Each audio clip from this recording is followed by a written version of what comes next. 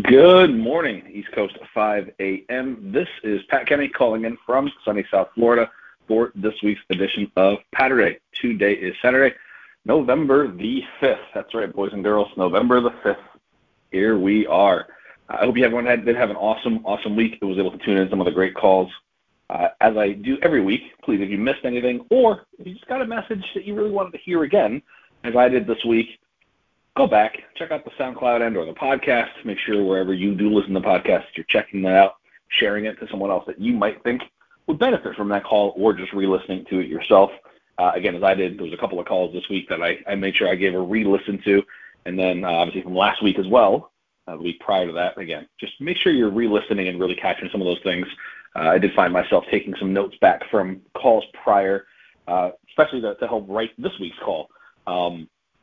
It's ironic that I kind of wrote out this week's call earlier this week, and then as the theme continued to kind of rear its head, I knew that I had made a good decision in kind of what I wanted to talk about today. So I had this kind of realization while watching, I think it was a TV commercial. I was in Disney with family for a couple of days, and some TV commercial when the hotel came on that kind of hit a spark for me and inspired me to go kind of write out my thoughts for today. And it's funny, one of the things that triggered this memory in my mind was a guy that I worked for many years ago. This was 2000 and 2001. It was a retired Navy officer, his Master Chief Ken Parsley, and I worked with him in a retail setting. And one of the things that he used to say to me, and obviously he said it jokingly, but also in a semi kind of sarcastic motivational way, was he would remind me that I could be replaced by a bent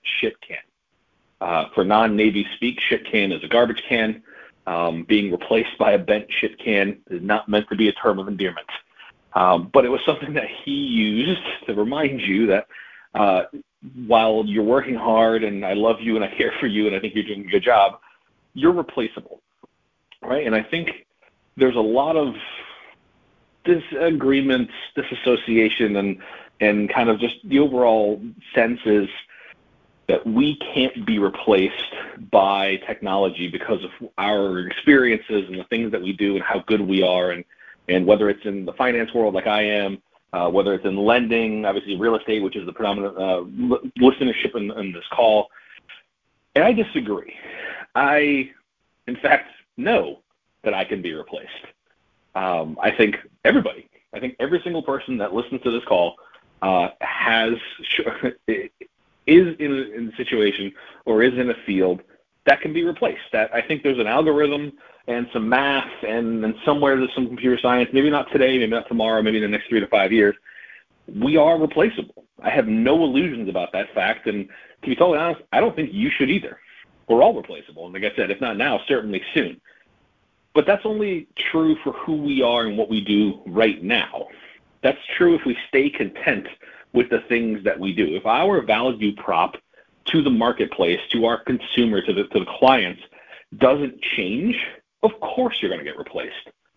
That's, to be honest with you, just basic, the evolution of business, right? There's always a way to do it bigger, faster, cheaper if you're just trying to do things the way they are now. We have to keep changing and adapting and growing and building that moat to protect the thing that makes you valuable today. But more importantly, you have to start to build those things that make you invaluable tomorrow and the day after and the month after and the year after.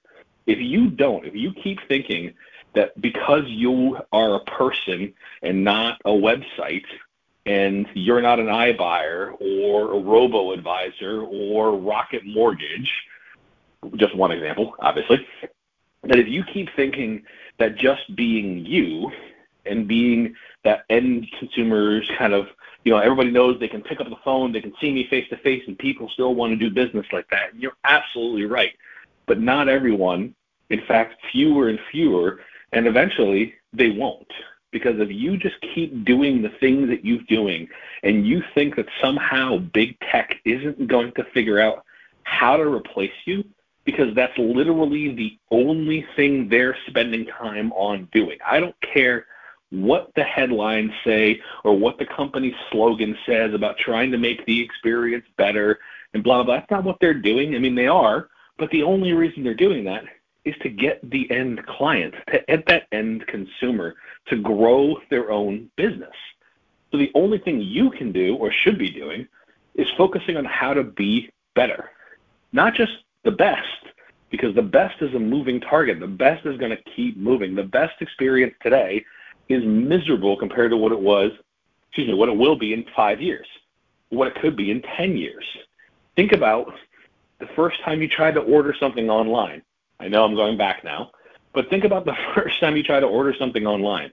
Think about the idea of 4 years ago paying the obscene amounts of surcharges and convenience fees that you paid for something like Uber Eats.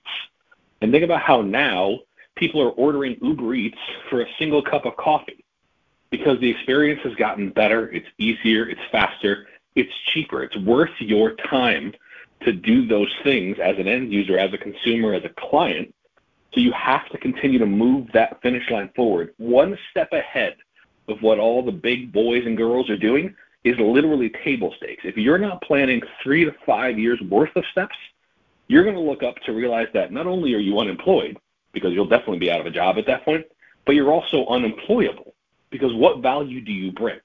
You have to figure out what it is that you're doing and who you're competing with today, who you're competing with in 6 months, 12 months, 24, and so on and so forth.